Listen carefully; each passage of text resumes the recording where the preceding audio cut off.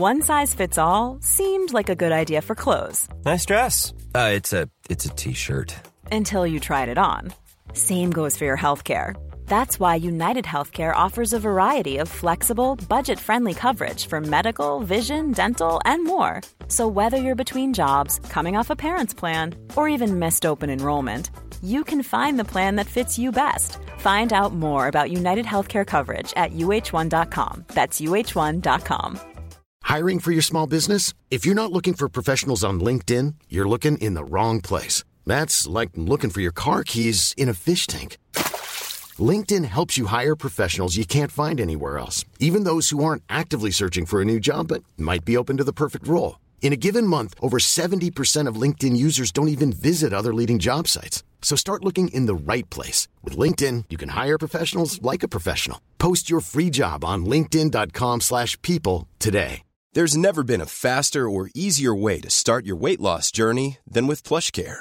PlushCare accepts most insurance plans and gives you online access to board-certified physicians who can prescribe FDA-approved weight loss medications like Wegovy and Zepbound for those who qualify. Take charge of your health and speak with a board-certified physician about a weight loss plan that's right for you. Get started today at plushcare.com/weight loss. That's plushcare.com/weight loss. plushcare.com/weight loss.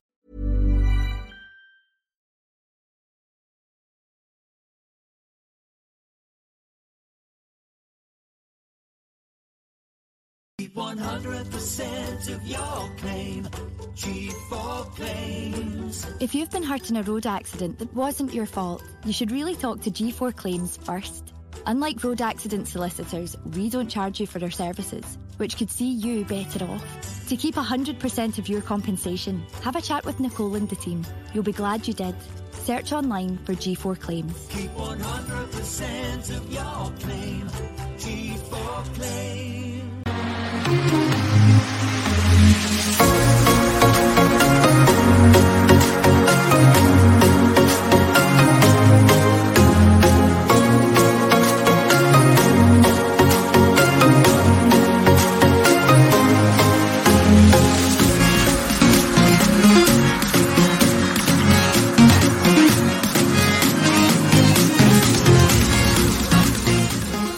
When I was a young boy, my father said to me, put this scarf around your neck and sing the blues with me.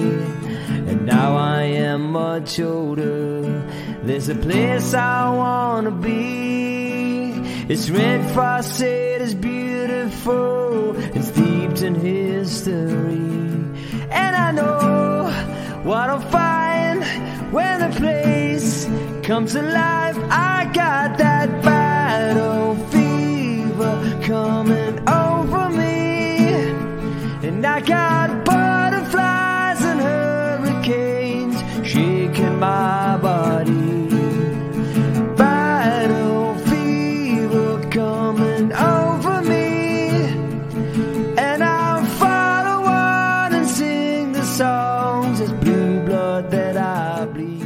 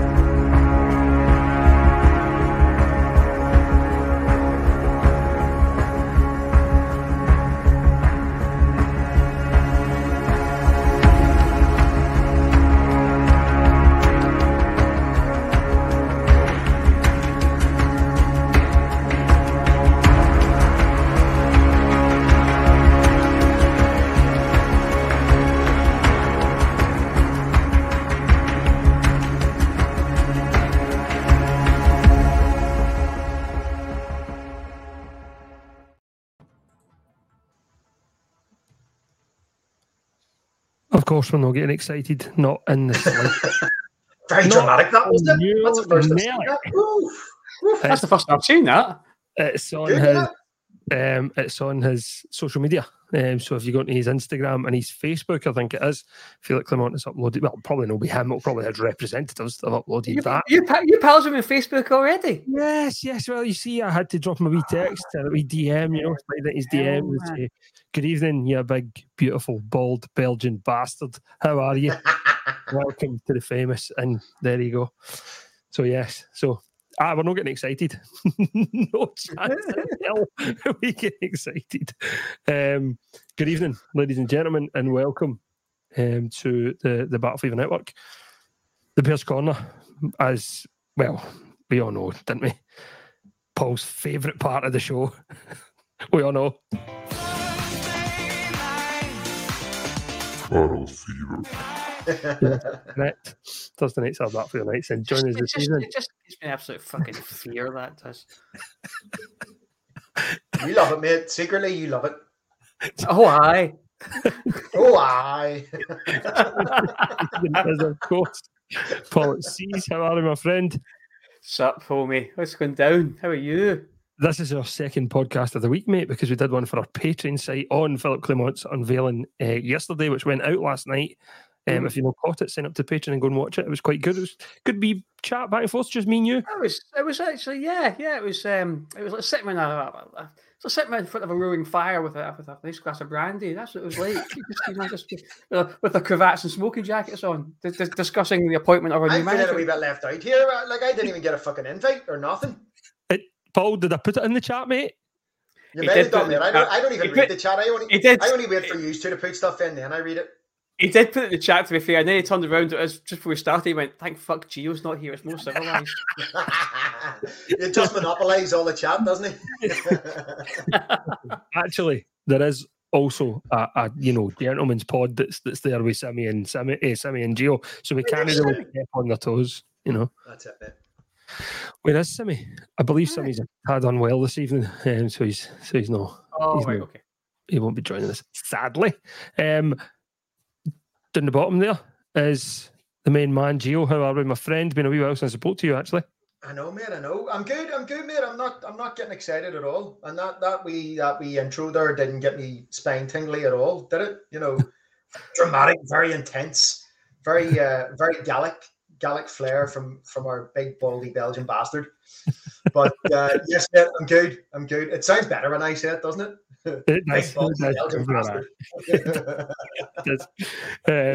Jay's saying here, lads, that patron show was class. By the way, just two people sitting talking about probably the last two appointments, I would say, and then Philip Clement as well, but the two before him and just what kind of happened. Class retro top, lads. Speaking to you and Paul there, obviously you not get the memo, Scott. No, I am going with last season's. It's Scott. Scott doesn't wear retro tops. The thing you got to understand about Scott, really, is he's a castor whore. All right, it's the only way to describe him. No, I do have retro tops. In fact, there was one hanging there, but it's gone now. So welcome to Thursday night's edition. Less than 40 hours away now. That's better than Ulster accent. Love it. We're less than 48 hours away from Phil Clement. Philippe Clement, Phil Clement, Big Phil. What do we call him? Big P. Big P. PC. No, that's like Kachinya, isn't it? Philip Clement's debut in the dugout at Ibrox on Saturday against Hibs.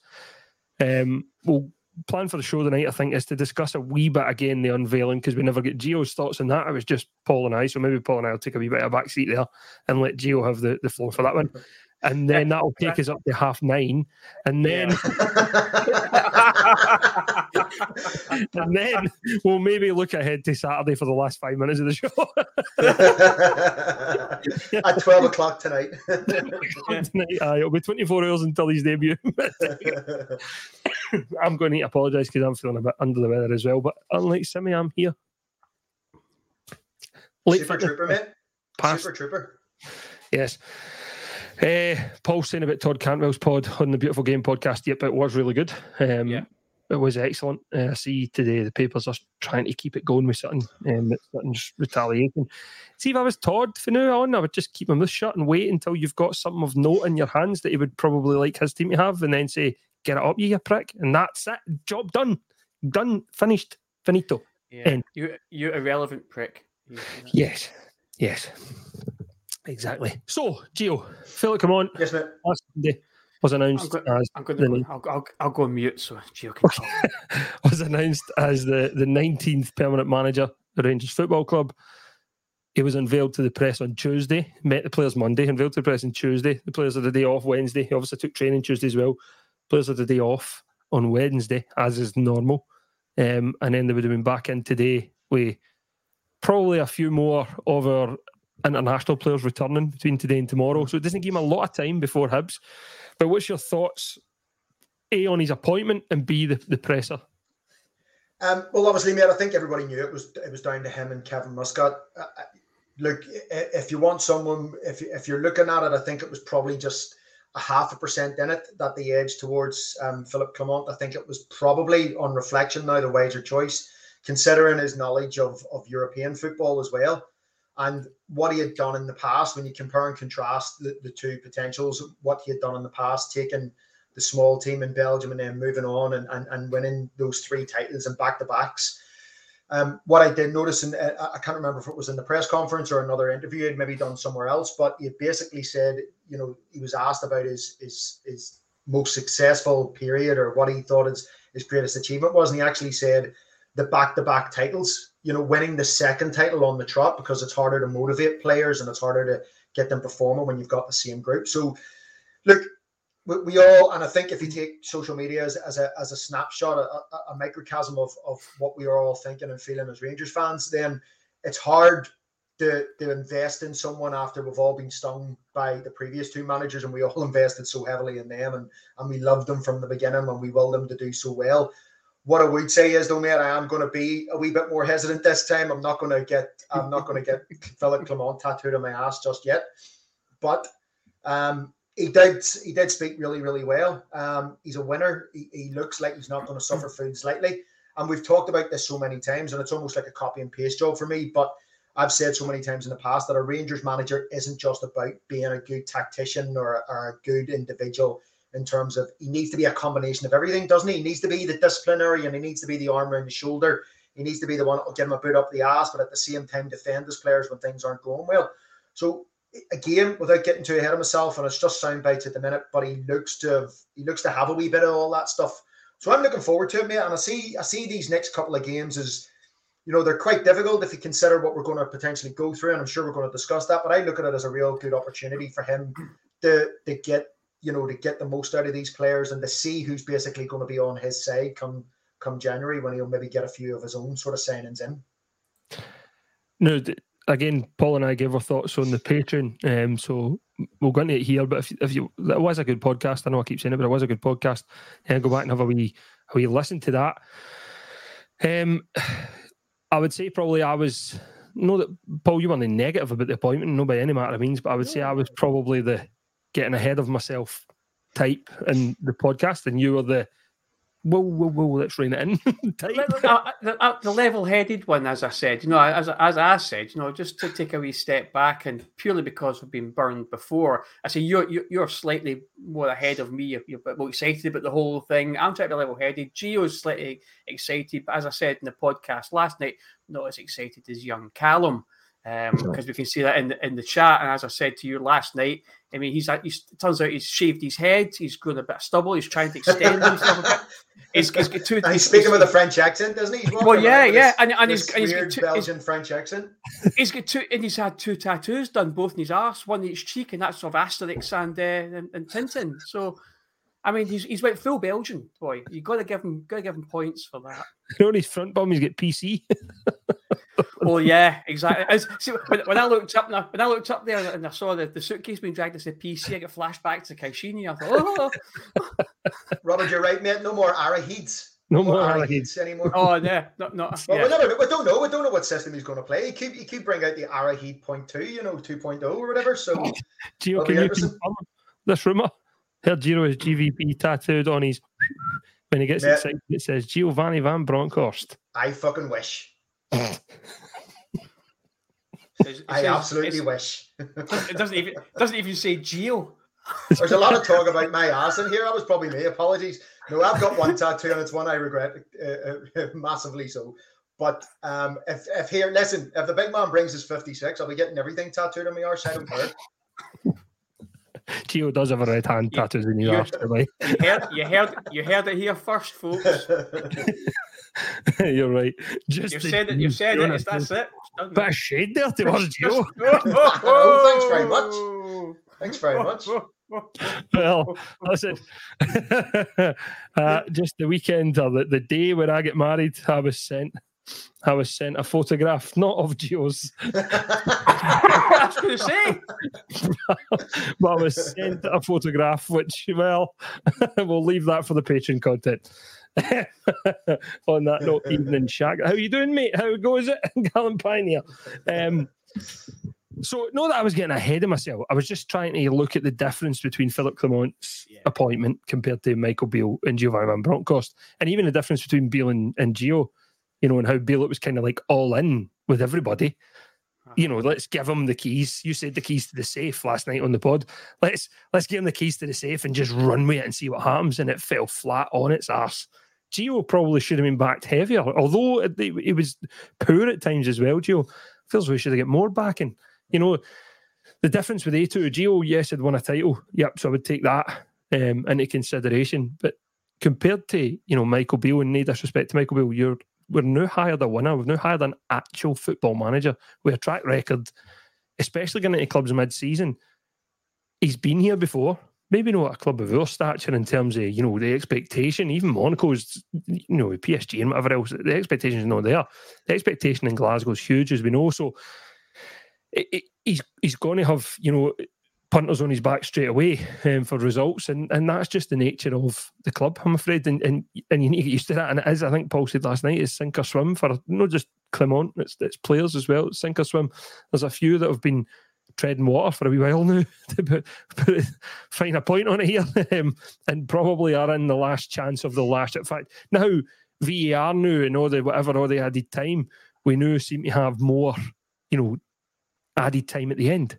We've got like 12 minutes now. These players are probably into like 12 plus 8 minutes now in their Rangers careers, and it's getting close to the final whistle unless they pull the finger out quickly. Going to anything else what I say on the appointment before we kind of move on? No, look, you guys talked about it last night. Look, it's hard not to get excited. Like I said, I think it's it must have been a really tough decision by all accounts. Kevin Muscat was quite well thought of. I've given the board a hell of a lot of criticism. We all have. Every single one of us has at some stage. I think the best move they probably made was bringing on Graham Souness to be involved in that process. At what level, I don't know, but apparently he did meet, the manager early on and got a chat with him in London about his philosophy and the way he sees things. And by all accounts, Graham Souness imparted a wee bit of wisdom about what it is to be a Rangers manager. But he won't know that until Saturday comes and he sees the crowd and he hears the crowd and he realizes the expectation when the first misplaced pass happens or the team don't rise to the expectation. But look, it has to be a positive performance. I know there's always going to be doubters in it, but for me, it's a positive appointment. Sorry, and I'm quite looking forward to it without getting too excited just at the minute. I'm kind of on the fence, Paul. I'm kind of on the fence. Yeah. I'm trying not to get excited, but I am getting a wee bit excited. But it's hard, don't you? Exactly. Because look, mate, like realistically, we've been really, really poor this season, and we'd all talked about Stephen Davis coming on board and how we expect the players to lift themselves. Again, he was on a hiding for nothing, wasn't he? But This guy commands respect. I've seen that someone put in the comments there about how he has an air of authority, and we haven't. All we've done is seen the sound bites and seen the pressers, but he does look to have that. One of the questions one of the reporters asked the other day at the press conference, he literally bit right back and said, "I've told you already, I'm here to win." Exactly. Yeah. You're not going to get a Michael Beale or a Gio saying that sort of stuff. He wasn't arrogant or rude about it. He just went straight back and says, "No, I've told you already. I'm here to win games. That's it." Yeah, I think, and just to clarify my position, because as Scott said earlier on, I'm not getting ahead of myself. I'm not getting excited because I say we've been burned before. I think he was the best candidate for the job, and I'm pleased he got the job because he's come out as a standout candidate. But I'm just going to take a sort of step back and try and disengage slightly emotionally from it, because I want to see how it's going to play out. It's going to be very difficult over the next few months because he's stuck with a group of players who are, we've said for a while on this podcast, some of them are well past their sell-by date. Some of them are just simply shite bags. Some of them are serial losers. And some of them are just simply not good enough to be at the club in the first place. So it's whether you can get a tune out of them until January. And if some of them even to the end of the season, we'll see what happens. But I think as you alluded to earlier on, Scott, some of these players are now, as you say, in the last chance saloon. They have 2 months to save their Rangers' careers, and I think we'll find out who's up for the fight. We'll find out whose heart is really in it. And come January, if your heart's not in it, I'm afraid it doesn't matter what you've done for the club in the past. I'm afraid you need to go. You need to step on, to move aside for the sake of the club. If you purport to support the club and you purport to want what's best for the club, then you'll do the honourable thing and say, well, I really don't want to be here, or I'm simply not good enough now, and I accept the manager's decision, and I will move on. Yeah. But here, he's got a fantastic opportunity, doesn't he? In 3 weeks' time, he's got a cup semi-final, which realistically on the day, if we play to our best and they play to our best, we should still win.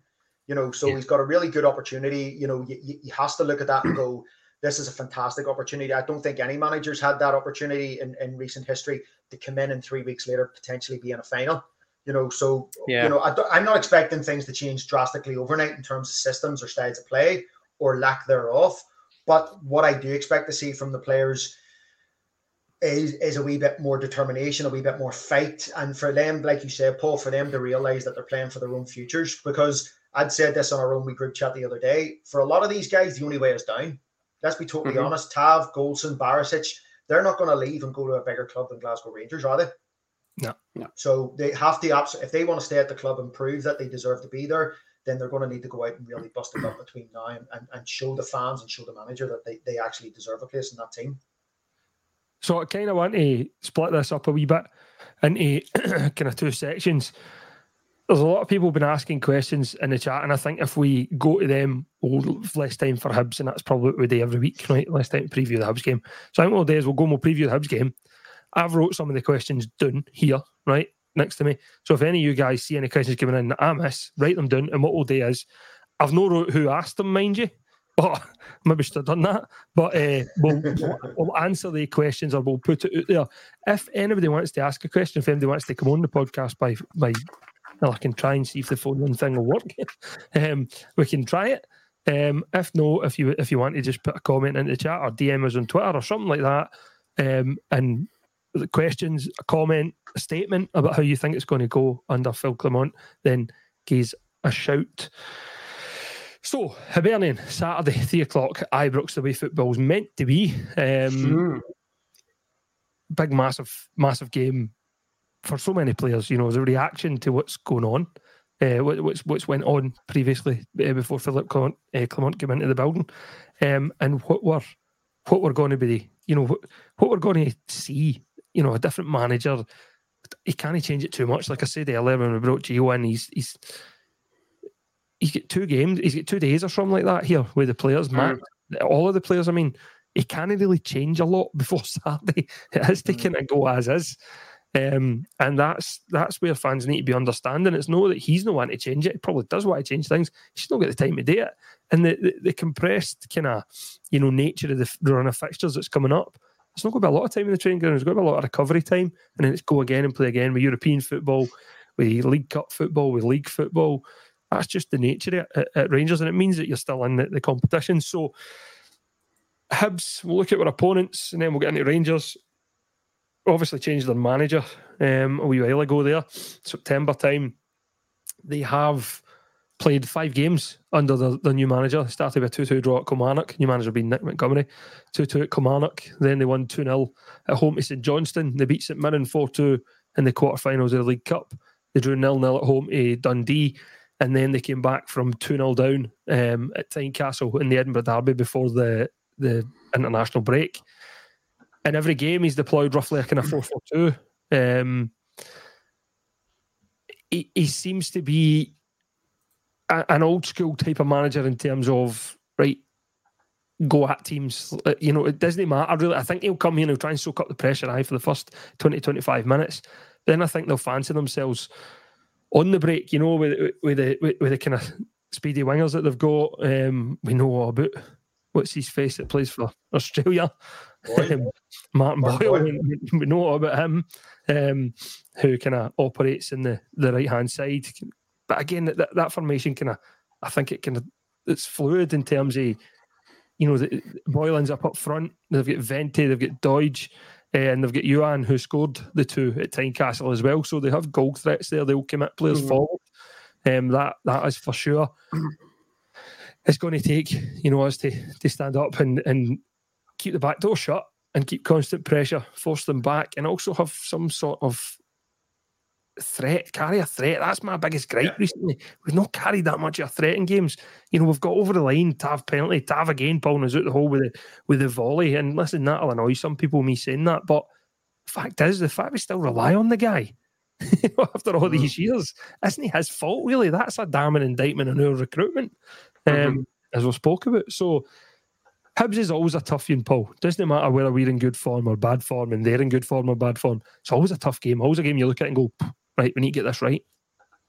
Definitely. I think, as you alluded to, it's always a tough game against them. They come, like every team, they come to Ibrox. It's a cup final, do you know what I mean? And the tails are up from the Edinburgh Derby, where they came back from 2-0 down. As you say, they've got a new manager, Nick Montgomery, who's very highly thought of. Down in Australia where he was playing his trade, and he's come back up to Scotland, and he seems to be getting results out of them. They're playing pretty well. They got good fluid football. They're going to come here on a high, and they will expect to win. They will fully expect to win. And I think if you ask a lot of Rangers fans, will say, well, it would surprise me if they did, because even though we've got a new manager in, we just simply don't trust the players anymore. It just depends what team turns up, Rangers team turns up, and how we play. As you say, they're very, very pacey down the wings, and that's where we always seem to lose goals just now. But down the wings, crosses go into the box, we can't defend against them. We can't stop the cross to begin with, and when it does get into the box, we can't defend against it. So they will look to exploit our weaknesses. And right now, it's painful as it is to see it, our weakness is our fucking team. Do you know what I mean? It just is. Back, innit? Yeah. But I think, to be fair to the back line and respect, you have to defend from the front, and we simply haven't done that. Now, Clement's already said that he will be looking to play a high pressing line to defend from the front like that, to keep them back, keep them pressed back. Because as we know, attack is the best form of defence. But no, you're right. I think Hibs are going to come tails up, but they're going to give us a real good game. I think it's going to be a tough one. Let's make no bones about it. We're not playing well. They are playing well. On top of it's their cup final. Yeah. Gio, just on what Paul's saying there and what I've kind of alluded to with their wingers, etc. And it's no, fear in Hibs, right? We're at Ibrox, we're Rangers, there's no fear in Hibs. But we know we're agile and confidence, etc. Down our flanks is where they're going to look to get at us, because we know Philip Clement, through reading stuff, and it will encourage the fullbacks to go. No matter who plays at left back, be it Borna or Ridvan, would expect James Tavernier to take his role at right back. Do we have three? This is where I don't know if you've seen it in the chat, but I read a blog on Philip Clement's title win in 1920. I don't, say this again, Paul, I don't mean in year 1920, I mean in season 1920. Confused me last night. When he said that, he signed a centre-half, but he converted him into a kind of defensive midfielder, if you like, and that allowed him to drop into a back three when he needed to, and allow his wing backs to go. I wonder if that was a role for John Souttar, and if you start playing, obviously John Souttar would only have returned to training the day after Scotland duty, so is that a role you could see John Souttar in, is particularly in these games at Ibrox where you maybe can commit more men forward and Yeah, although, mate, let's be totally honest, he was doing his due diligence, wasn't he? But while he was on the plane on the way over, and I'm sure, listen, this, the guy's been probably watching Rangers matches since he was first. There was a bit of interest in him first of all. So I think, let's be honest, he's going to know which players, on the face of it anyway, can play where, and he was looking at systems and styles, and I think the game he was actually, the wee screenshot or the photograph was taken was actually the Motherwell game where we just about scraped the 1-0 win. That was the day after your wedding as well. So, yeah, I mean, that was a horrendous game. We literally hung on by the skin of our teeth. But, look, he's absolutely, it's a position that John Suter could do it. I mean, I remember actually Hibs done it against us last season when they put Porteous in it as a midfielder, and he was able to drop into a back three. Look, let's be totally honest. We are a wee bit fragile at the minute. Although on our last performance before the international break, we went away to St Mirren and won 2-0, or was it 3-0, 2-0, 3-0, 3-1? Can't remember, but yeah, we've done pretty well against an unbeaten team. The team should take a wee bit of confidence from that. But like you say, they're in this sort of fragile state where the main guys that we expect to step up seem to have this sort of scar tissue, don't they? And if they lose a goal, they all shit themselves. And that's really where I struggle with, because I think those are the types of guys that need to drag you forward. But one thing I would say is that Hibs will have looked at the blueprint from Aberdeen and the way they played against us a couple of weeks back, and they will be going to replicate that. And they know that if they get a fast start, or if they're able to hold us off for the first 20, 25 minutes and have the crowd turning against them, then they know then that puts ourselves under pressure, and that's when our players start to panic. So I'm hoping that he won't shake things up too drastically, but maybe that wee bit of motivation from the new manager coming in, and players, like you said, having to show a wee bit of belief and a wee bit of gumption and a wee bit of balls, basically, to go out and prove to the manager that they deserve to be there. Hopefully that's enough to see us through. And I look at these next lot of games as a really good opportunity. I'm actually excited about them. I'm not overly worried, but at the same time, I think it's a really good opportunity for the players to go out and put their mark down and show the manager that deserve to be there. Definitely. Just looking at RFC 72 there, says his wee promo video that we played at the start, he had a 4-3-3 set up on the tactics board with one central defensive midfielder. The central defensive midfielders are going to need to have legs, be it one or two are going to have legs, because he will commit his fullbacks forward. That's what he's known for. I'm looking forward to seeing how he deploys Todd Cantwell. I think Todd Cantwell still is our most creative and best player in the squad, and also gets the club and knows what it's all about. Will give 100%. Will go, to the end of time to get. You see, we've talked about the Beautiful Game podcast. The pod he recorded, fantastic, and his passion for Rangers really shone through. So, I'm looking forward to seeing where he deploys him, because I think Michael Beale put Cantwell out to maybe try and get the best out of others, and didn't he kept on moving them about. He's better in the centre, and you build the team about him. Yeah, because Paul, he was so good there towards the end of last season, wasn't he, mate? He was flying. He was flying, and then Lammers came in and sort of took that position, and he moved Cantwell out. Do you remember even the first game of the season, he dropped him? He dropped him away to Kilmarnock enough, and then I think Beale realised very quickly that holy shit, this is not the answer. And he, like you say, Scott, he was trying to move things around, these wee chess pieces around, and I think, well, obviously to his detriment, but you can't afford to leave Cantwell out, and hopefully, hopefully, I know he's been off for a couple of weeks with an injury, but hopefully he's able to come straight back into the squad and team again, and because he has been a really good catalyst for some of our better performances this season. Again, if they're going to commit bodies forward, which I don't think they'll do gung-ho on Saturday, but they will certainly try and hit us in the counter. They'll try and suck us in and let us, then spring over the top. That's obvious with the pace they've got. It's about how we use the ball. It's about being brave on the ball. I think, going back to Clement's unveiling his press conference, he did say about, and I mentioned this in the Patreon, but he did say about, making mistakes. And he says the best teams make mistakes. He says the best teams, it's how they react to the mistakes that make them the best teams. And it's so clear our guys are scared to make a mistake. So it's a safe pass. The previous manager alluded to it. They want to play safe. Now, if I'm coming out as a Rangers manager and saying they want to play safe, as an opposition manager, Barry Robson, Nick Montgomery, Stephen Naismith, whoever else that's gone there to set up, I would be saying get in Rangers' face. Why? Because Borner's going to get the ball and he's going to pass it back. Because he wants to play safe. His managers just say he wants to play safe. At Rangers, you're a Rangers player for a reason. Go and take a risk. Go and take a man on. Go and pass the ball forward. Try and create. If somebody's not moving in front of you, scream at them. Get them moving. Try and inject a bit of energy and a bit of pace into the team. and hopefully it works long term. That's the bit that has to change. Bravery on the ball. That's the bit that Clement has to get right first. He has to get this confidence in them where they can go and take a man on. Because see, when they do that, Rangers are a pretty good team. See, when they move the ball quickly, even with the new players we've got, I don't believe every single one of them's a Diddy, by the way. Do you know what I mean? It is just confidence, Scott, though. You're right, mate. It's all confidence. And the thing is, and that's where the weakness in the personality of the major players, the leaders, that leadership group has really, really disappointed me this season, because they're the players you expect to be able to step up when other players aren't doing it. But yeah, let's be totally honest, mate, they're not doing that job. And that's why we're all so disappointed. That's why people are calling for Tav and Goldson and the likes of Borna Barisic to be punted, because they're the ones that have been there over the course and won leagues, and they're the ones you want to be able to go, right, when Lammers isn't playing well or Big Dessers isn't playing well, come on, we have got you, we're behind you. But they're the ones who are looking like shite bags.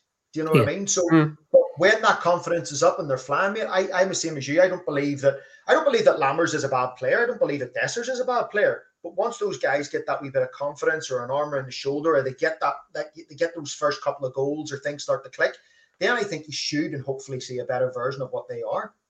Well, the best thing with that, Paul, is Abdallah. He's got a bit of confidence, and look what's happened to the boy. Do you know what I mean? He's taking men on, he's going, he's taking chances, he's shooting, he's, simple things that weren't happening before. The safe thing would be, I'll go to my man and I'll turn back and I'll pass it back to Borna behind me. He's trying to take man on. Does it work all the time? No. It doesn't work all the time with Cantwell. I tell you, it doesn't work all the time with Jack Grealish. It doesn't work all the time with Ronaldo in his prime. That's football, but it's how they get back. See, if you lose the ball at Ibrox, work your arse off to get it back. Let the fans see that you're at it. I want that ball back. We're obsessed with it. Yeah, that's the thing. As football fans, all we want is them to give their all. Do you know what I mean? Yeah. You might not be the best. You might not be the best player in the world, but if you give 100% every time you step in that pitch, we recognise that as fans. You're not going to be world beaters. You're not going to be Ronaldo. You're not going to be Messi. But at least if you're a decent player, you try hard. If you try something that doesn't come off, but you go back and you tackle and you win the ball, that's fair enough. If you got lose ball, just go, for fuck's sake, you know what I mean? Then you kind of give up. Isn't that why we all love Todd Cantwell, though? Infuriating. Yeah, absolutely. That's what Todd Cantwell brings. Todd Cantwell, and that's why he has to be front and centre. I mean, we have talked about this so many times when Cantwell first came in. We never expected this version of him. We expected the fancy, pretty boy winger who would beat 2 or 3 players and not get stuck in. Todd Cantwell is the catalyst, and he's showing these leaderships, players what you really need to bring. And if you can bottle what Todd Cantwell's doing, then we're going to have a completely different team. But that's what we're lacking, mate. That's what we're severely lacking. But at the same time, that's why we all love Cantwell, because he will do the hard graft. Even when and because he's a silky player, when he combines that with the hard graft, mate, he looks brilliant. Yeah, absolutely. And you're right about Absima, by the way. I was going to go on about Absima. There's a player who started, he tried all sorts of stuff, didn't come off. Crowd were getting a bit restless with him, and there was a lot of derision coming from the stands. But he got his head down, worked hard, come back, and now he's creating and he's scoring, and he's probably one of our most consistent players. Now that takes not only ability but an awful lot of mental strength as well to do that. And unfortunately, it seems like some of these players are lacking in maybe both of that, ability and mental strength. And and if they are, then especially when it comes to mental strength, then you do kind of feel for them, because Glasgow's a goldfish bowl. So I mean, you've got to be able to handle the pressure up here. Yeah. And if you can't do that, then I'm afraid you're going to. That's what I was saying, sink or swim. And unfortunately, just now, Dessers looks absolutely shot. It looks devoid of confidence. And the fact I did see a footage when he was getting walking off the park once, and I think the only person who was running about him was John Lundstrom, and he was just sort of patting on the shoulder, just saying, "It's all right, it's all right, it's all right." Well, of course, Tav and Goldson are away off on the other side of the pitch. Do you know what I mean? And that's what your point you're getting at. It should be people at Goldson and Tav coming up and saying it's okay. Try to protect him, even if they do it visually on the park. If he's getting booed, they surround him. He's one of us. He's our mate. It'll come good. Do you know what I mean? And that's what I'm saying, Paul, isn't it? That's why we're expecting those big players. And I can't remember who made the comment, but I think it was Tim Sharp. I think those players have only won one title. And there definitely needs to be, look, we know there needs to be a change. We've been talking about changes in this team for a long, long time. And you know, but again, that's not going to happen overnight, is it? It's not going to happen in January. And there's guys in there who are probably on big contracts who are not going to get the same sort of money if they move back down to the Championship in England, or even lesser teams. So let's be honest, we all might say, get rid of Tav, get rid of Goals, and get rid of Barisic could potentially go for free. But those guys are still on a couple of years on their contracts. Oh, we lost Gio again. I think we've lost Gio again. Yeah, unfortunately, yeah. That's a nice thumbnail we had there, though, wasn't it? No, but yeah. But I think that's. I'm not trying to make excuses for anybody. My point was, you know, sometimes the shirt is a bit too heavy for them, as Nicola has said in the chat there, and a bit of self-belief as well. Yeah, but I think I'd like to think that a new manager coming in, a bit of an arm around them.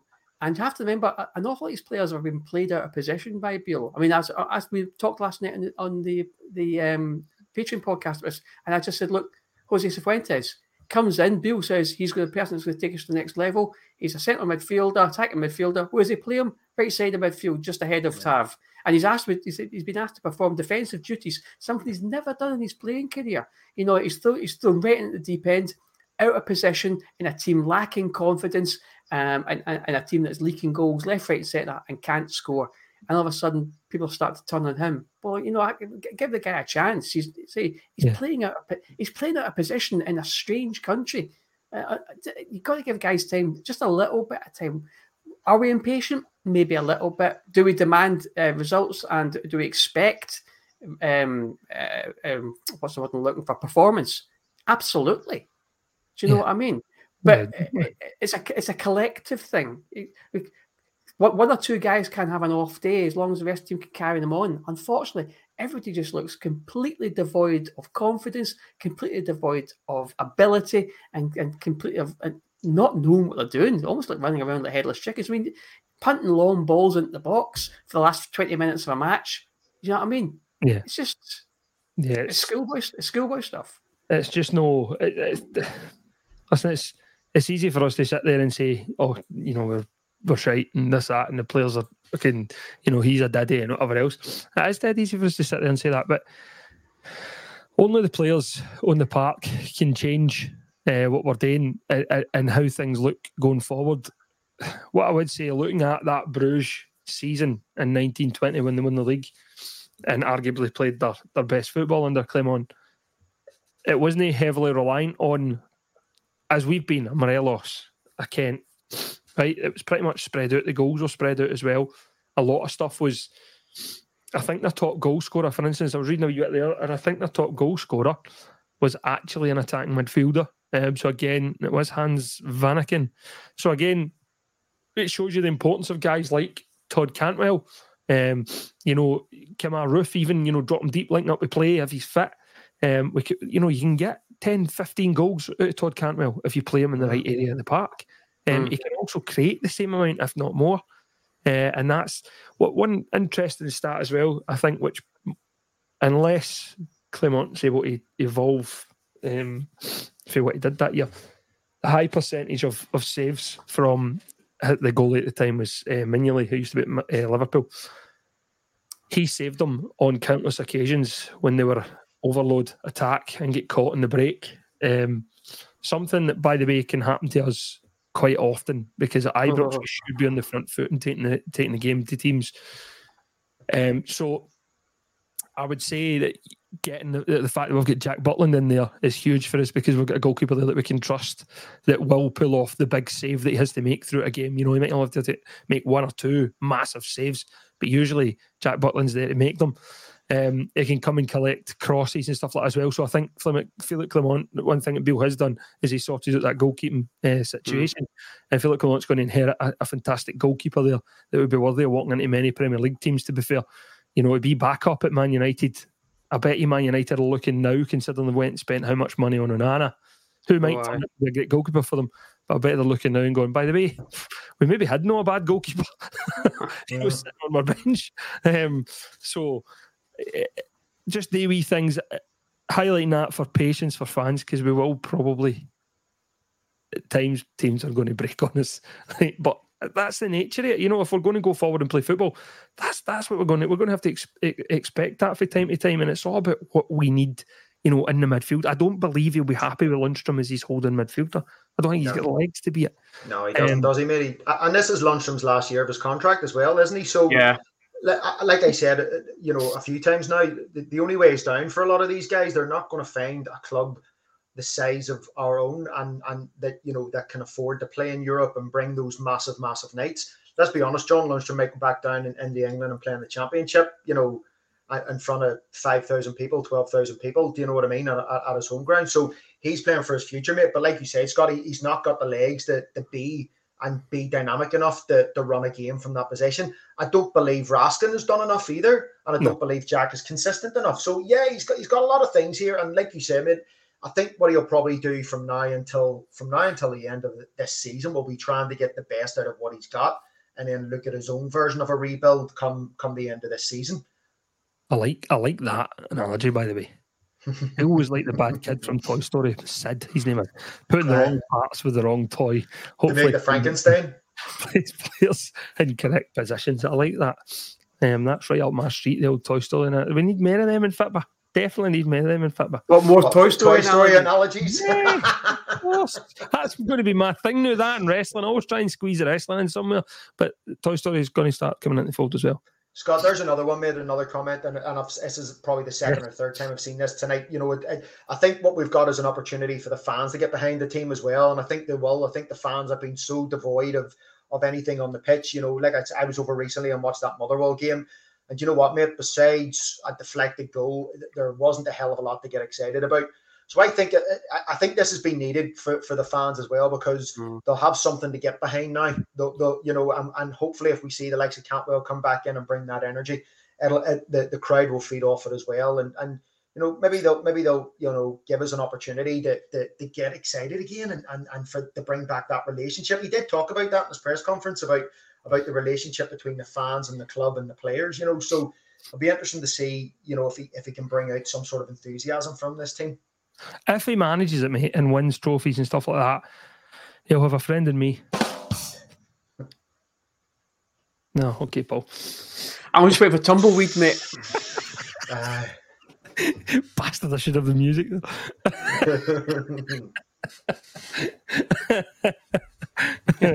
I was going to say you're my favourite deputy, but maybe you're my favourite deputy.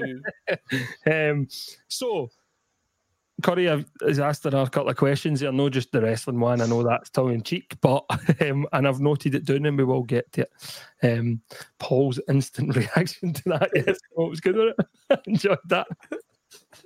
What about that as well? I mean, he did say that he would like someone in the club who has experience of the league and has experience of Scotland in his coaching setup. So that's going to be an interesting one, mate, about the names branded around. Do you remember the famous Pedro Cachina brought in Jay?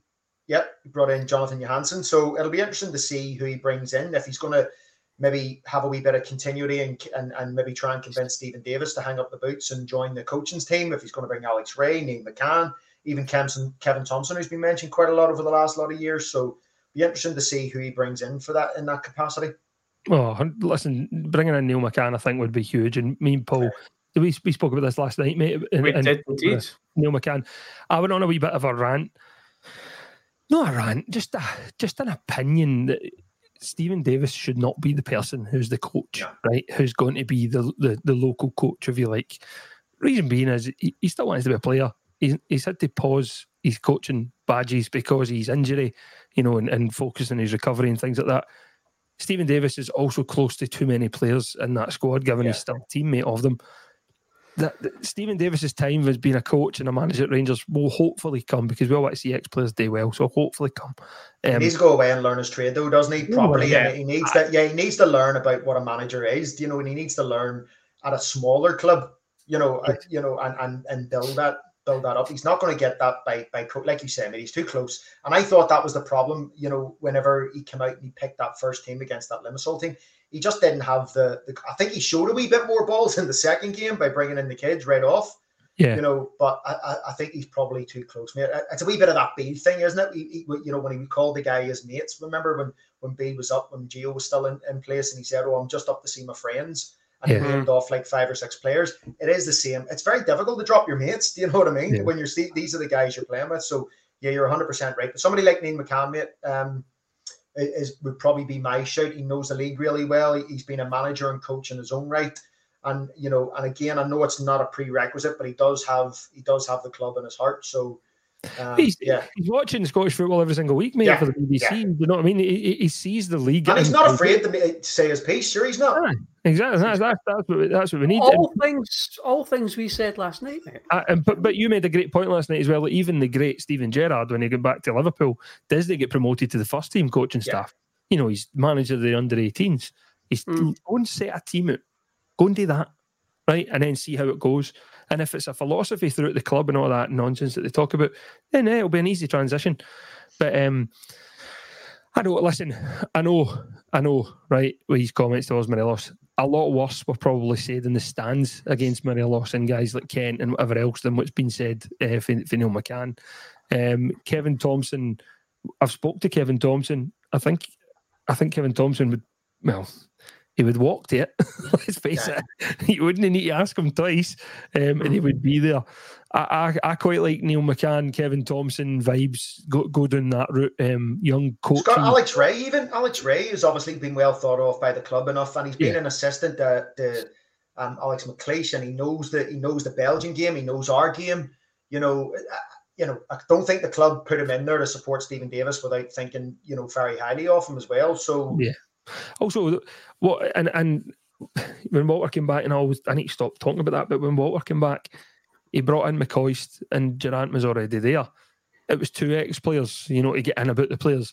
There's no reason why we can't have, Thompson, McCann, and build. Let's get a core of players there, the ex-players there. And it doesn't need to be an ex-player. I said this last night. It just has to be people who are qualified. But if they get the club, there's a positive, a wee tick in the box, and I don't see there being any. Stuart, I'm with you, mate. I absolutely love Alfredo Morelos. See the pictures of him as well lately. The pictures of him looking all lean and stuff, mate. And he's lost his big arse and everything. Do you know what I mean? There, Stephen, who would we go with then? Who would we go with? He said McCann and Thompson, not enough experience at present. We can't carry any more passengers. Who would we go with then as a coach that's experienced enough, knows the league, and can be a soundboard, if you like, to Philippe Clement, because that's what he's going to be. He's going to be a soundboard for when we come up against different teams in the league and how to break them down, etc. Looking again, Hibs, there's any thoughts, any further thoughts on what we expect to see in terms of selection? He's getting some injuries. He's getting some injured players back. Campbell's back. Danilo is donning the mask. I seen somebody put a Castor badge on and started selling it. The wee memes in the last couple of days. There's somebody put photoshopped his head onto Batman and everything as well. It was brilliant. Nico Rask. It looked like a fucking welder's mask, didn't it? It looked like this big thing, this big construction on his face. Brilliant. Nico Raskin put on his Instagram, "Welcome back, Leonardo," with a Teenage Mutant Ninja Turtle next to him. Love it. How his midfield is going to be made up, I think, is interesting. Defensively, we're kind of as you were, and we'll get to some of the questions because there's been a few questions about that. Stephen Payton's come back with his Alex Ray. I don't have an issue with that. I think Alex Ray could be there. I think you can have a McCann as well in there with him. I genuinely do. I think that would work. As long as we put on a big show against Hibs. Jesus Christ, what the feck have we started here? Tell you, there's a buzz about the place.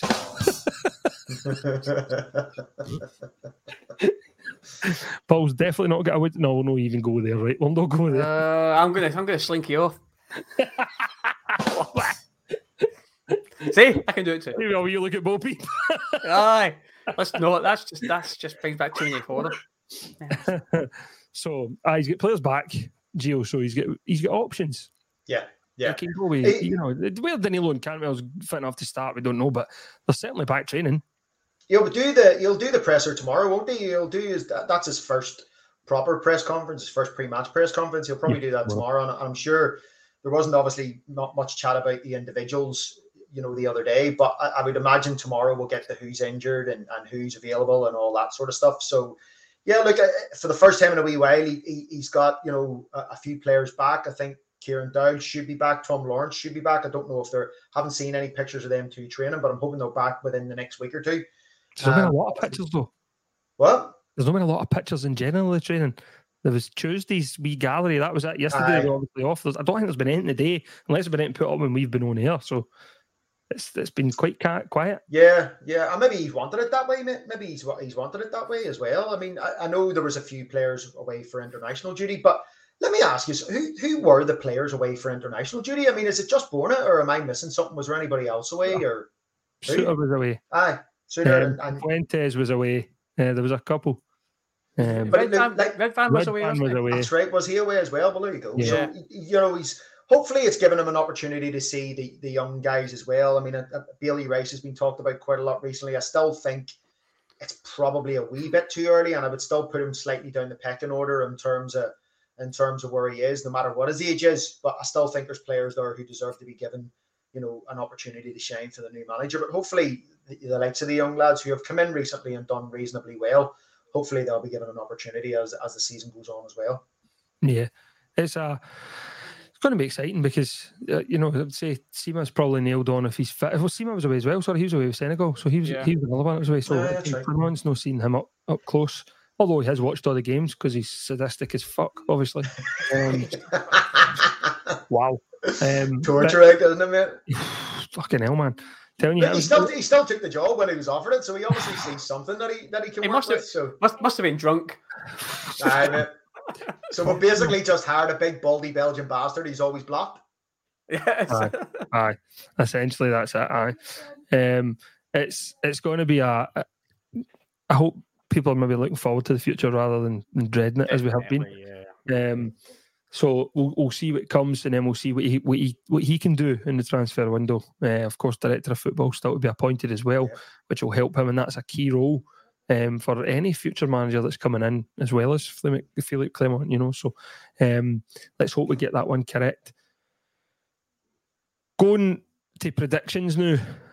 In fact, do we see any upset in terms of or surprise? Not upset, but any surprise in terms of the selection though? Is there going to be a wild card, do you think? Do you think he'll throw a wee surprise in there, or do you think it'll be same as?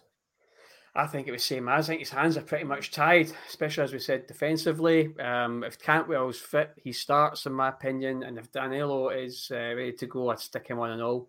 Apart from that, I don't see any surprises there. No, and the thing is as well, Gio, is like I said, he's not going to have long working with the full squad. So, there's been players that have been there all week training with him that he'll know. And he did say in his press conference, the team that's been on the training pitch won't be the team that starts on Saturday. He's not afraid to throw in youth, by the way. Yeah. He's not afraid to throw in a young kid. So we'll see how that goes. He also said about Belgian players and I know Dessers is, in the Nigeria squad, obviously Belgian born, and Nico Raskin, Belgian. He doesn't care whether you're 32 or 19. He doesn't care whether you come from Belgium or you're British or whatever. He'll put the same into everybody. I think that's a kind of doesn't matter who you're to me, you're here to win for this football club, and it doesn't matter whether we share a nationality or not. You're here to do a job. I like that. There's no favouritism there. I like that as well, yeah. And do you know what, mate? I've talked about it for a long time as well. I hope he doesn't take on the same snobbery as the likes of Michael Beale and not look at our own league when it comes to recruitment. Because we've been able to produce some cracking players, and I know everyone, and again, I sound like a copy and paste job here, but the likes of young Lewis Ferguson has been good enough to play in Serie A, and the likes of those young lads who went to Bologna and teams like that in Italy, and are now being talked about moving on to Aaron Hickey, and I know he's could have been a Celtic fan and all this here, but there is quality in the league. That the young boy Max Johnson, he left at Motherwell last season. So I hope he looks within the league as well, because I do believe we need a core identity of homegrown players, as well. But look, like you said, mate, he's not going to be afraid to pick people based on reputation or age, and that's good to see. But going forward, mate, I don't think there's going to be too many changes. I hope he does throw a wee curveball in there. I hope he does do something slightly different to give us to get the players thinking and get a wee reaction out of them. But I don't see too much changing. But first and foremost, maybe he has to get Todd Campbell back in that team. In terms of personnel, I don't think there'll be too much changes. But in terms of system, style, there's got to be, right? And I'm not saying for Saturday. I'm not just saying for Saturday. I'm saying longer term, because we never had a system. We never had a style. The attitude was poor. I said last night, a lot of the players look as though they came disengaged with the club, which is really, really sad to see. So it's we need to get this right, and all the players need to buy in. And I think they'll find that this time it's not going to be the manager that's moving on; it's going to be them, because they've presided over how many managers now that have lost their jobs. No, all of them are poor managers, by the way. I don't think Gio's a poor manager. I think he'd done things wrong. Wasn't he backed and was let down by shite bags, and that pretty much sums up his tenure. I think Michael Beale was just a wild card, and we said last night, Paul, Michael Beale would not have been anywhere near the Rangers manager's job had he not been coach. And that's the kind of things we have to stop doing. Get the people in place that are actual proper managers. And I would credit the board this time that the two they narrowed it down to are proper managers with experience who've won things. That's decent. That's starting to act again like a normal football club and no going out in these mad. The Beale appointment was lazy, wasn't it? The Beale appointment was really lazy, mate, and it was yes, it could have turned out better than it did, and all of those what ifs and buts and maybes. Look, Michael Beale is obviously a really good guy. I don't think he'll always have the club in his heart, and in terms of him as a manager, again, I think he needs to go away and be a manager in his own right for longer. We took him off QPR after 10 or 12 games, and he showed a few things there, but nothing outright. That's what he needs to do. Michael Beale needs to go back and learn that sort of trade and that side of it, like you said with Stephen Davis, mate. But look, I think what we have in place now is a manager. He's a guy who's won leagues. He's managed at different levels and across different things. He's not just won a league in his own country. He's gone and worked with smaller clubs, bigger clubs. He's won back-to-back leagues with three leagues in two different clubs. He's gone and tested himself in another country as well. He's got that experience, and again, he hopefully holds that air of authority that these guys do realize that they are playing for their futures. But I'm really excited, like you said, man. I'm really excited by it. I'm really excited by the weekend. I'm not looking at it as a nervous thing. I think I'm hoping that he goes out there and gets the players G'd up and gets the players excited. And like you say, mate, if they buy into it, they'll have a future there, and if they don't, you'll have to move them on. Yeah, totally.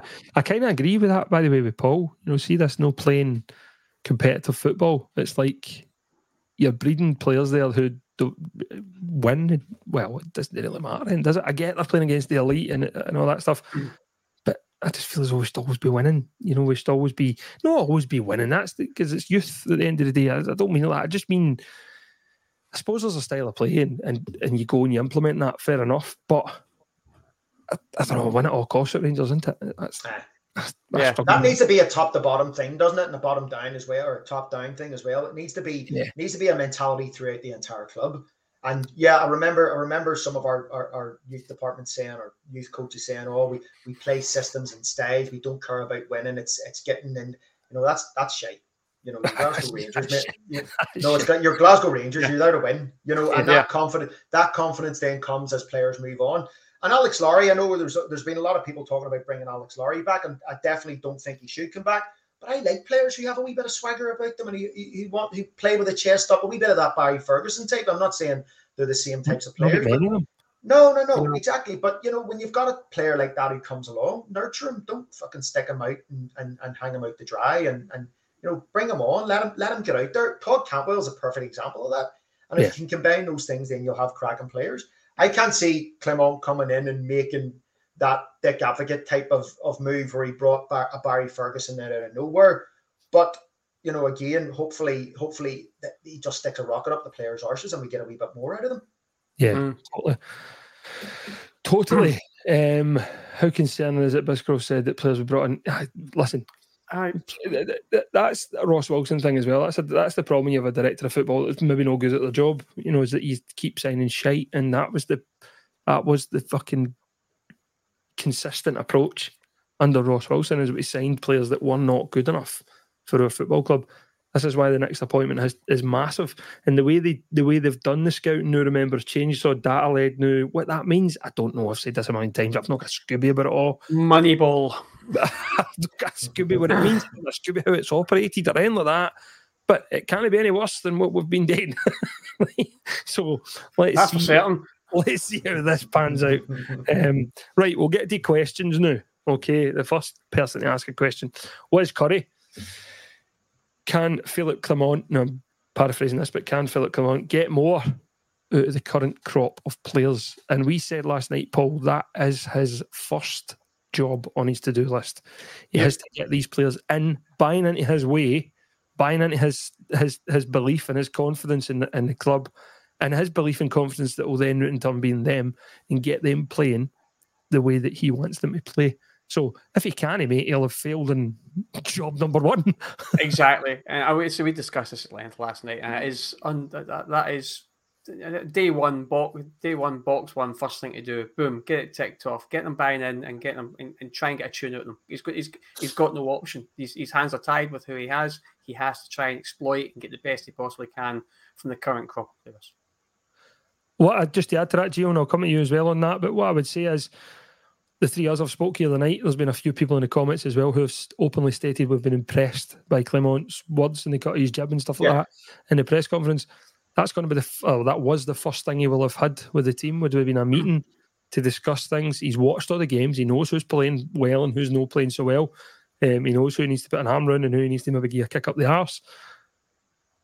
That to me all leads into if they don't turn it around and get a wee G up for that, then he knows straight away who's in and who's out. Yeah, like you said, man, I think there was other things in the comments there. He's not afraid to drop big players. And look, let's be totally honest, he's not going to suffer fools lightly. He's watched all the games this season. He's probably watched games from last season as well, because he'll have his ideas of who these players are. And he's done his due diligence. He'll know these guys are on the contracts and how long they're going to be there for. And he'll probably be in a situation where he has to work with certain people based on that. But like I said, mate, I don't think he'll suffer fools lightly. And if a Tav or a Golson or a Barisic plays shite, well then I don't think he'll be afraid to drop them. And other than those three and Butland, who's obviously been the better of the signings this season, I don't think he should be afraid to drop them, because we do at least have backups in those areas. You know, Balogun hasn't let us down, and I know he's not the answer long-term or even short-term, but Balogun hasn't let us down when he's been in. John Suter, I think, has been sort of harshly pushed out to the left-hand side when obviously he's more of a right-sided player. And again, I wouldn't have any objections to, at times, if Golson's not performing, to have Suter back in there. So look, and obviously Sterling's there as well. So I think those players should be looking over their shoulders now, and with the belief that if they do play badly, where in the past they haven't been dropped, they could potentially be dropped now. Yeah, totally. Next question, and you might add to that, Paul, in terms of can I get more out of the players? No. I can't remember, so apologies. I can't remember who asked this question, but is it correct that Tav remains as captain? Obviously, Philip said that he sees no reason right now to change James Tavernier as captain. Is that correct in your eyes, Paul? It sees, and if so, why? And if no, who should be it? Well, you're going to go with the manager's judgment on this, isn't it? He's paid the big bucks. He's obviously seen what he's seen. He's probably had a discussion with Tavernier. Would I strip him? No, because it's going to completely crush his confidence. It's an embarrassment, all that sort of stuff. We may not collectively like it as a fan base because of his perceptions about Tavernier. Some people will say, it might enhance him because he doesn't have the burden of carrying the team. Well, he doesn't look like he's carrying the team as in leadership-wise anyway. So it's a difficult one, but I would say no, purely because it may take away what little confidence he has. If he was to be, then who would I give it to? Well, there's only really two kind of players you would say just now that are worthy of it, and one of them is our new goalkeeper, Jack Butland. He's a commanding presence, very vocal, and he also speaks very, very well. He has those leadership qualities. Who else? Somebody else that gets the club reasonably new, probably Todd Cantwell. That's just quickly off the top of my head. Who I would say. So, Summer? Do you do it in the I summer? think I couldn't see him coming out in that press conference. I know he was asked about it initially, but I couldn't see him coming out and hanging any player out to dry, especially the likes of Tav. He will, like I said, and I've said repeatedly, he'll have done his due diligence. He'll realise that Tav's a Hall of Fame player. No matter how shite he's been recently, he's not going to do that. And I remember the fallout from Dick Advocate when he dropped Ammo and made Barry Ferguson captain, and ultimately it proved a good move. But there was a hell of a lot of fallout from that, and it took Amoruso a good wee while to get over that. I think what it also done is made other players, and it made a statement of intent that no one was safe, not even the captain. Do you know what I mean? So, look, I don't think he should be losing it right away, but I do think as we move forward and as he starts to reevaluate where he wants, to strengthen the team, I think a change is probably needed. It's not uncommon for players to come in and lose the captaincy and someone to come in and do that. So it shouldn't be uncommon for us to do the same thing. See, for me, right, nobody's criticised James Tavernier, I don't think, more than me in recent months and on the podcast. You look at his, and this is the sort of thing that I slaughter people for, but you look at his numbers this season again, in terms of like assists, in terms of, goals, he's always popped up with a goal. There's nobody there that's ready to take that on yet for me in any area of the park. It doesn't matter whether it's right back, centre midfield, centre forward. So for me, you need to get Tav on board, and you need to get Tav, maybe even moving Tav somewhere further forward long term, getting more out of him. What happened with Rickson, I think might suit Tav in the long term. I'm not sure. I think James Tavernier will carry the brunt of a lot of it because he's captain, and that comes with the territory of being captain of the club. That's just the way it goes. But for me, I don't think there's anybody there that's willing to take on that mantle yet. I don't think he's the old school captain that we all tend to like, Richard Gough, even Barry Ferguson and the blood and thunder type. He's more a kind of modern lead for the front in terms of, well, look at my goals, look at I'm always there, I always pop up, rather than I'm going to grab you by the scruff of the neck type. And I know that will piss off a lot of people, but I'm just talking, long term, I would replace him as captain. Yeah. We need to rely less heavily on James Tavernier without a shadow of a doubt. Yeah. But and by the way, I'm actually meant to mention this earlier, but just as Matt says, going back to implementation of youth, understand that Jacobs overseeing the academy, but I truly think Clement will be aligned with Jacobs and the director of football, whole club pulling the same way. They both are Belgian, so there's that link already there. There's a relationship that already been formed there, so I totally agree with that. But I would like to see the new manager bring his own captain, be it a new player, be it promoting somebody within the squad to be the Rangers captain for the next 5-10 years, whatever it might be. Obviously, they might move on, whatever. But certainly longer term, medium term, maybe I would like to see a new captain. But right now, no chance. There's no way any new manager, doesn't matter whether it was Kevin Muscat, doesn't matter whether it was Derek McInnes, doesn't matter whether it's Philippe Clement. Listen, MD could have walked in there. They ain't stripping Tav of that captaincy.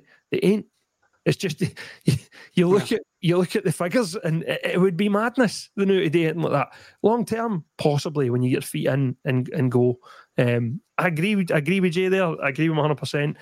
I probably don't agree with inspire players. I think if players look at the way he always pops up, that does or should inspire players, and I think it says a lot more about the people around him if that doesn't inspire them, and that's probably our issue, to be honest with you. It's no James Tavernier's fault that we are so heavily reliant on him still. Remember, that's the people above him. But Scott, our successful teams in the past have had 4 or 5 captains, 4 or 5 guys you would literally instantly turn around and go, have the armband. And right across the field, from front to back, you could, in all our heroes, the McCoysts, the Hateleys, the Goffs, all of those guys, Gorham, into the midfield. There was Stuart McCall, Durant, Ferguson, all of those guys. You could have given any single one of those guys a captaincy and not one person would go, that's a wrong decision. The difference is now, mate, we can't even think of that. And there's people saying in there, Todd Cantwell every day, Todd Cantwell, no chance. But we're talking about two players realistically, one being a goalkeeper and one guy who's been at the club less than a year, both guys who've been at the club less than a year. So it shows you the state that we're in at the minute, mate, when we can't look to a leadership group, if you want to call it that, and for us all to say anyone, and that's what we need. We need 5, 6, 7 guys who can go out there and be captains, because we need that right through the team. I would never get to Cantwell, right? No. And the reason why I wouldn't get to Cantwell is see when he burst onto the scene at Norwich, he was excellent, right? And then the expectation came, and it's a Premier League, and then things happened behind the scenes and stuff like that, and it affected his game. I think putting the captaincy on him just, look at the limelight that's on him. The new, we're talking about the stuff with Sutton and all that. That just magnifies 100%. And Todd Cantwell shouldn't go and let him go and play his own game. Just let him go and play. He doesn't need the captaincy. Just let him go and play. He can be a captain without the armband. And I think that's the role that he tries to perform as one of the ones that's going to lead for the front. And that's exactly what Todd's in there today. If it's somebody screaming and shouting, you want, listen, John Lundstram screams and shouts every week. Doesn't mean he's going to be a good captain. Right? Do you know what I mean? He doesn't even do that anymore, mate. He doesn't even do that anymore, does he? No. He fucking misplaced the ball against Limassol and he just turned around and looked at it. What the fuck's happened to John Lundstram? Again, apologies, but I can't remember who this question was. Somebody says, do you think it's weird that Graham Souness got on board after Michael Beale left? Obviously referring to the fact Souness walked away from negotiations with the club in the summer to now he's back on board. He's looking at. We touched on this a wee bit as well last night, Paul. He's back. He was back on board there, looking at potential managers, talking to managers, whatever else. So, how do you think? Obviously, Jim White says that he preferred Frank Lampard. I'm glad our board was strong enough to say no to that, because that was a fucking horror show waiting to happen. But Graham Souness, is it weird that since Beale's left, he's back on board? Not particularly. No, I don't think so. I think I think it was you actually said last night that it's taken a bit of balls by James Bisgrove to go back to Souness and say, really sorry, we got it wrong. We would really appreciate it if you came and gave us a hand with that. Massively, mate. And so that's not a weakness. Should be applauded for that. In fact, it's the exact opposite. It takes the bigger man to admit his mistakes and then trying to rectify them. So yeah, I think it's not weird. I think it's actually a good thing. Yeah. What do you think, Gio? Do you think there was I was really heavy critical of the board during this interview process about how I didn't see any footballing men on that board. They may all be good directors and good businessmen, but how did they know what qualified them to pick managers? Do you know what I mean? None of them's probably been through their coaching badges. So what gives them the insight other than being associated with football? So for me, I've always said it doesn't necessarily need to be Graham Souness, but when you've got a person like that, his involvement with Rangers or not, a fantastic man, a fantastic leader, a guy who's been captain and manager and thing with multiple, huge clubs, why not have him on board? And I think, like you said, mate, I think the fact that they have gone back and actually brought him on board, it shows that, they realize they maybe made a balls up the last time and they're actually hoping to rectify that.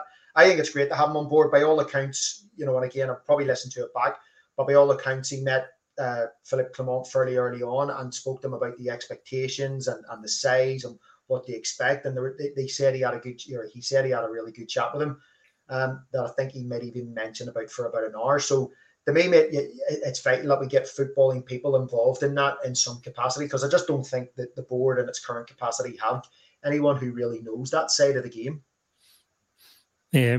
Jay's saying, I thought you answered that greatly last night in the Patreon, Scott. Thanks very much, Jay. That's really nice. That's another wee plug, mate. You should be using that as a wee plug to get people to listen to the Patreon. Well, you see, I've put the address there at the bottom just for that comment specifically. we're gonna have Jay's gonna have to rename his account to Jay Gallagher Superfan. Jay Gallagher loves Scott. Yeah, yeah, the wee badges, Jay. See the wee badges you put. Just a wee picture. I'll get a wee picture done of you and Scott and a wee thing and all. Will it? We lock it wearing his neck, guy. But see, on the Patreon though, we all are trying to. Callum actually asked because he wants to do blogs on it and stuff like that. So Callum's get access to it now as well. But we're trying to do more kind of content for it. I was in touch with David Murray there just during the week about picking up that. It was a great show before. About picking up that.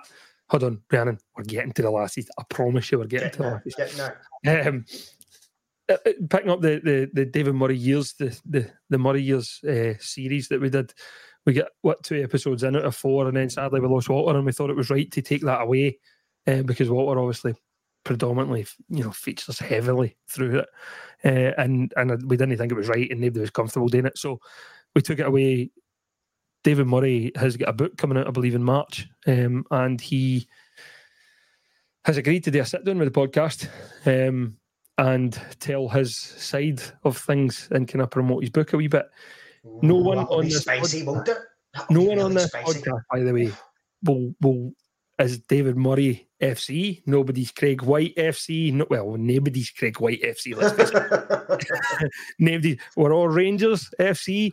However, if there is an opportunity to ask questions of people who have heavily shaped our club, both positive and negative, then I think it would be probably remiss of us not to explore it. And there's an opportunity there that we might be able to explore it. So hopefully we can do that. That will be on our Patreon. If anybody wants to join and we'll get that uploaded. Will we invite Gio live so he can't say never get an invite for tomorrow? We know Philippe's going to do his press conference tomorrow, so we'll maybe pick up for a wee 5-10 minutes for the Patreon tomorrow and give a wee reaction to the press conference at some point, because as you said, Gio, he will answer specific questions on players and stuff like that tomorrow, and who's available, who's no, and his thoughts ahead of his first game. So that'll be tomorrow. At some point we'll put it out on Friday night, whenever we manage to get it recorded, and then maybe people will want to listen to it as they go to the game on Saturday, which would be great. I think we'll take one more question, which I've got wrote down here, which is options. What options does Philippe Clement have if the usual don't perform? Easy I think that was Curry who asked that, man. Curry. Easy answer for me: no fucking options. He has to get the best out of them until January at least. Yeah. Wait, that's it. We've already alluded to that. And we've probably talked to death. He has to work with who he has until at least January. Bisgrove was asked about recruitment, and even Clement, both of them said we have to assess who we have just now. There'll be no major changes. We're not going to do another 10 players again. We'll assess, look at things in January, and then again at the end of the season. Now, bear in mind, some players are out of contract at the end of the season, and some will definitely be moved on, whether they be legacy players or some have just been recruited. It doesn't matter. It looks like we're not afraid to sell players. We've just got the door. Done it with Cholak.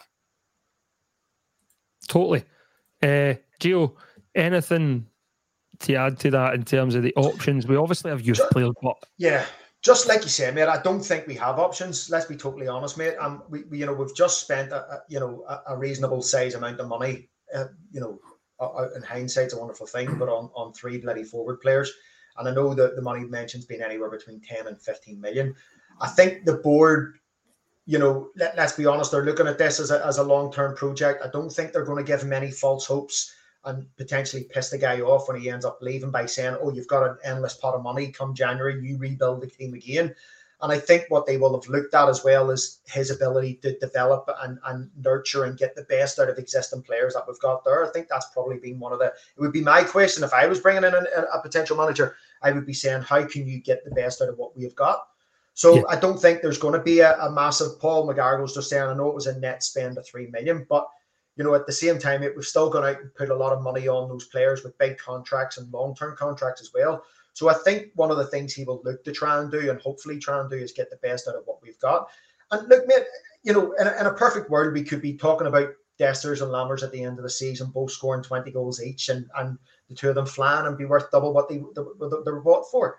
Do you know what I mean? And ultimately, that's what I would like to see. I don't like the fact that we've got big Lammers and Desters misfiring and people making jokes of them, myself included. I've called him. He makes Philip Sebo look like you're Ronaldo or something. Do you know what I mean? So I would love to eat my own words and say, he would come back and score 20 goals. Hopefully he can do that, mate. So I don't think he's going to go out there and have a blank checkbook. There's Laney just saying he's never been that type of manager. He's never been a checkbook type of manager anyway. No, he always wants to work with who he has first. Yeah. If you look at even his staff, he's only brought in his assistant and he's evaluating all current staff at the moment to see if he can use them first before bringing anybody else in. He's going to be prudent with money. That's huge for us. That's massive for us. He's never been used to big checkbooks and massive budgets to go and change things.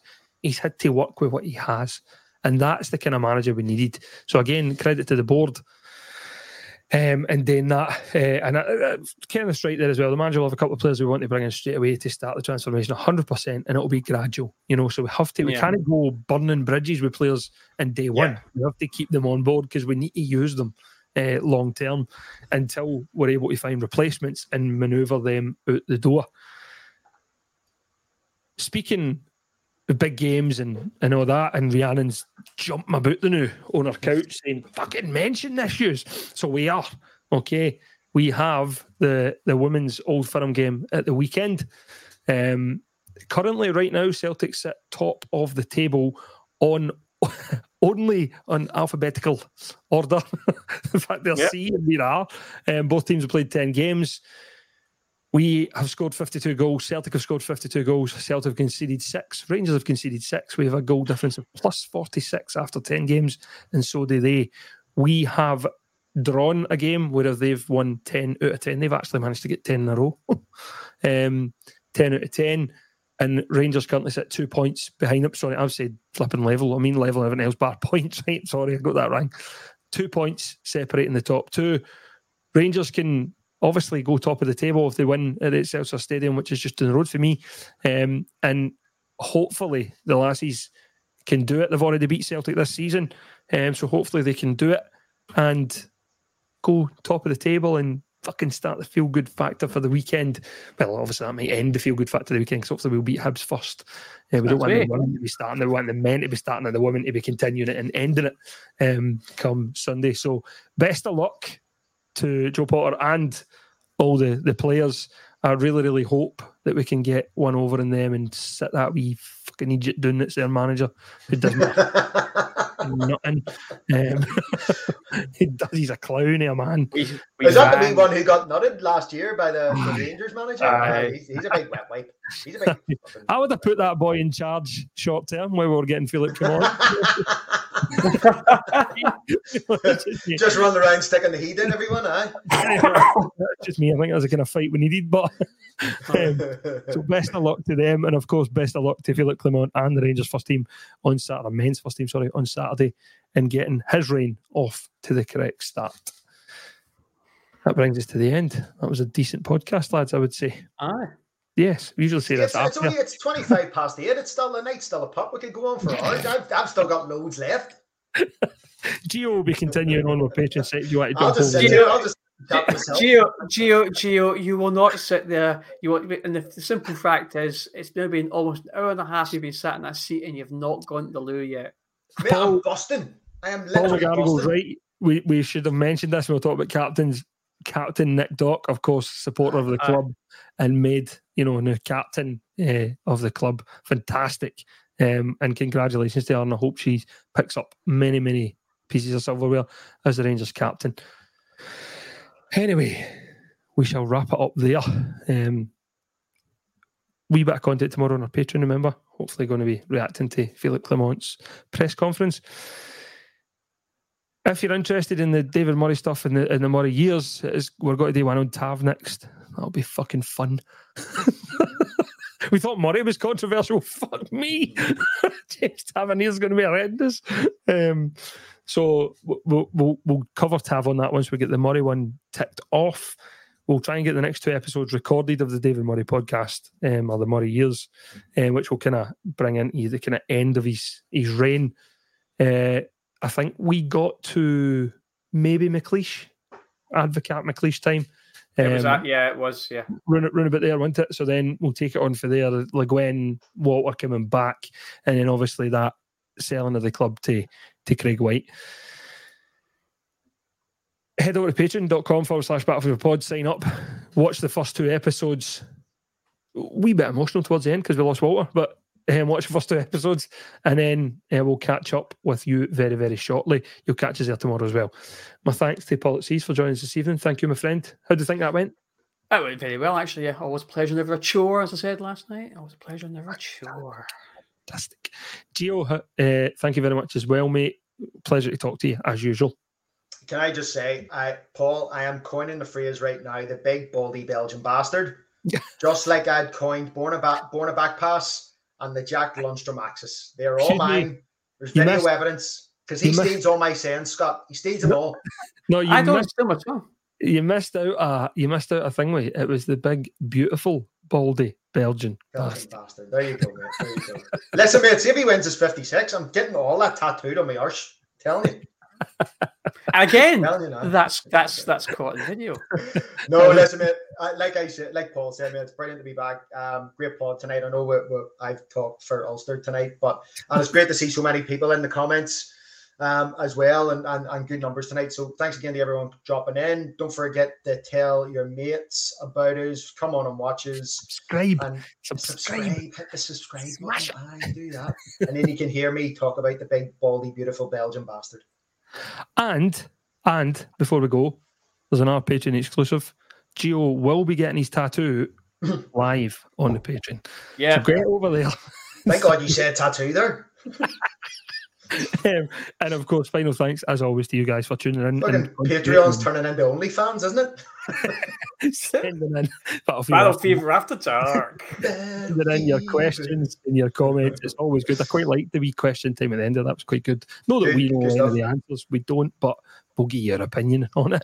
And that's what it's here today. So thank you very much. We're going to Ibrox at the weekend. Have fun. Hopefully we see a Rangers win. #keep the battle fever on. When I was a young boy, my father said to me, put this scarf around your neck and sing the blues with me. And now I am much older, there's a place I want to be. It's red frosted, it's beautiful, it's steeped in history. And I know what I'll find when the place comes alive. I got that battle fever coming over me, and I got butterflies and hurricanes shaking my body. Battle fever coming over me.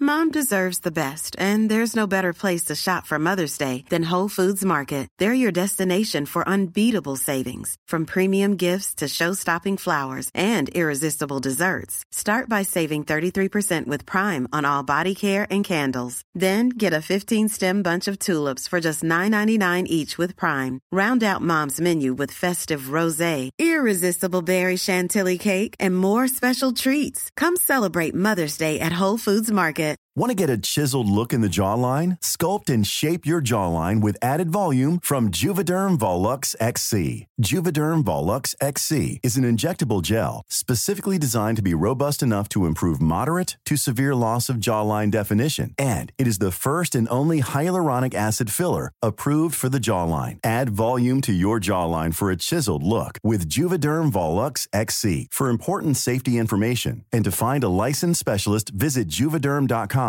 That's Juvederm.com. Not for people with severe allergic reactions, allergies to lidocaine, or the proteins used in Juvederm. Common side effects include injection site redness, swelling, pain, tenderness, firmness, lumps, bumps, bruising, discoloration, or itching. There's a risk of unintentional injection into a blood vessel, which can cause vision abnormalities, blindness, stroke, temporary scabs, or scarring. Talk to a licensed specialist to find out if it's right for you. Visit Juvederm.com. That's Juvederm.com.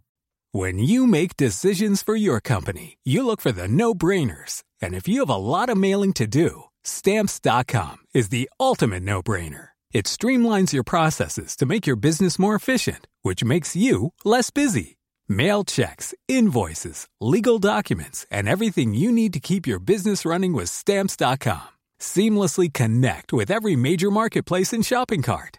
Schedule package pickups and see your cheapest and fastest shipping options from different carriers, with rates up to 89% off USPS and UPS rates. And with the Stamps.com mobile app, you can take care of mailing and shipping wherever you are. Make the same no-brainer decision as over 1 million other businesses with Stamps.com. Sign up with code PROGRAM for a 4-week trial, plus free postage and a free digital scale. No long-term commitments or contracts.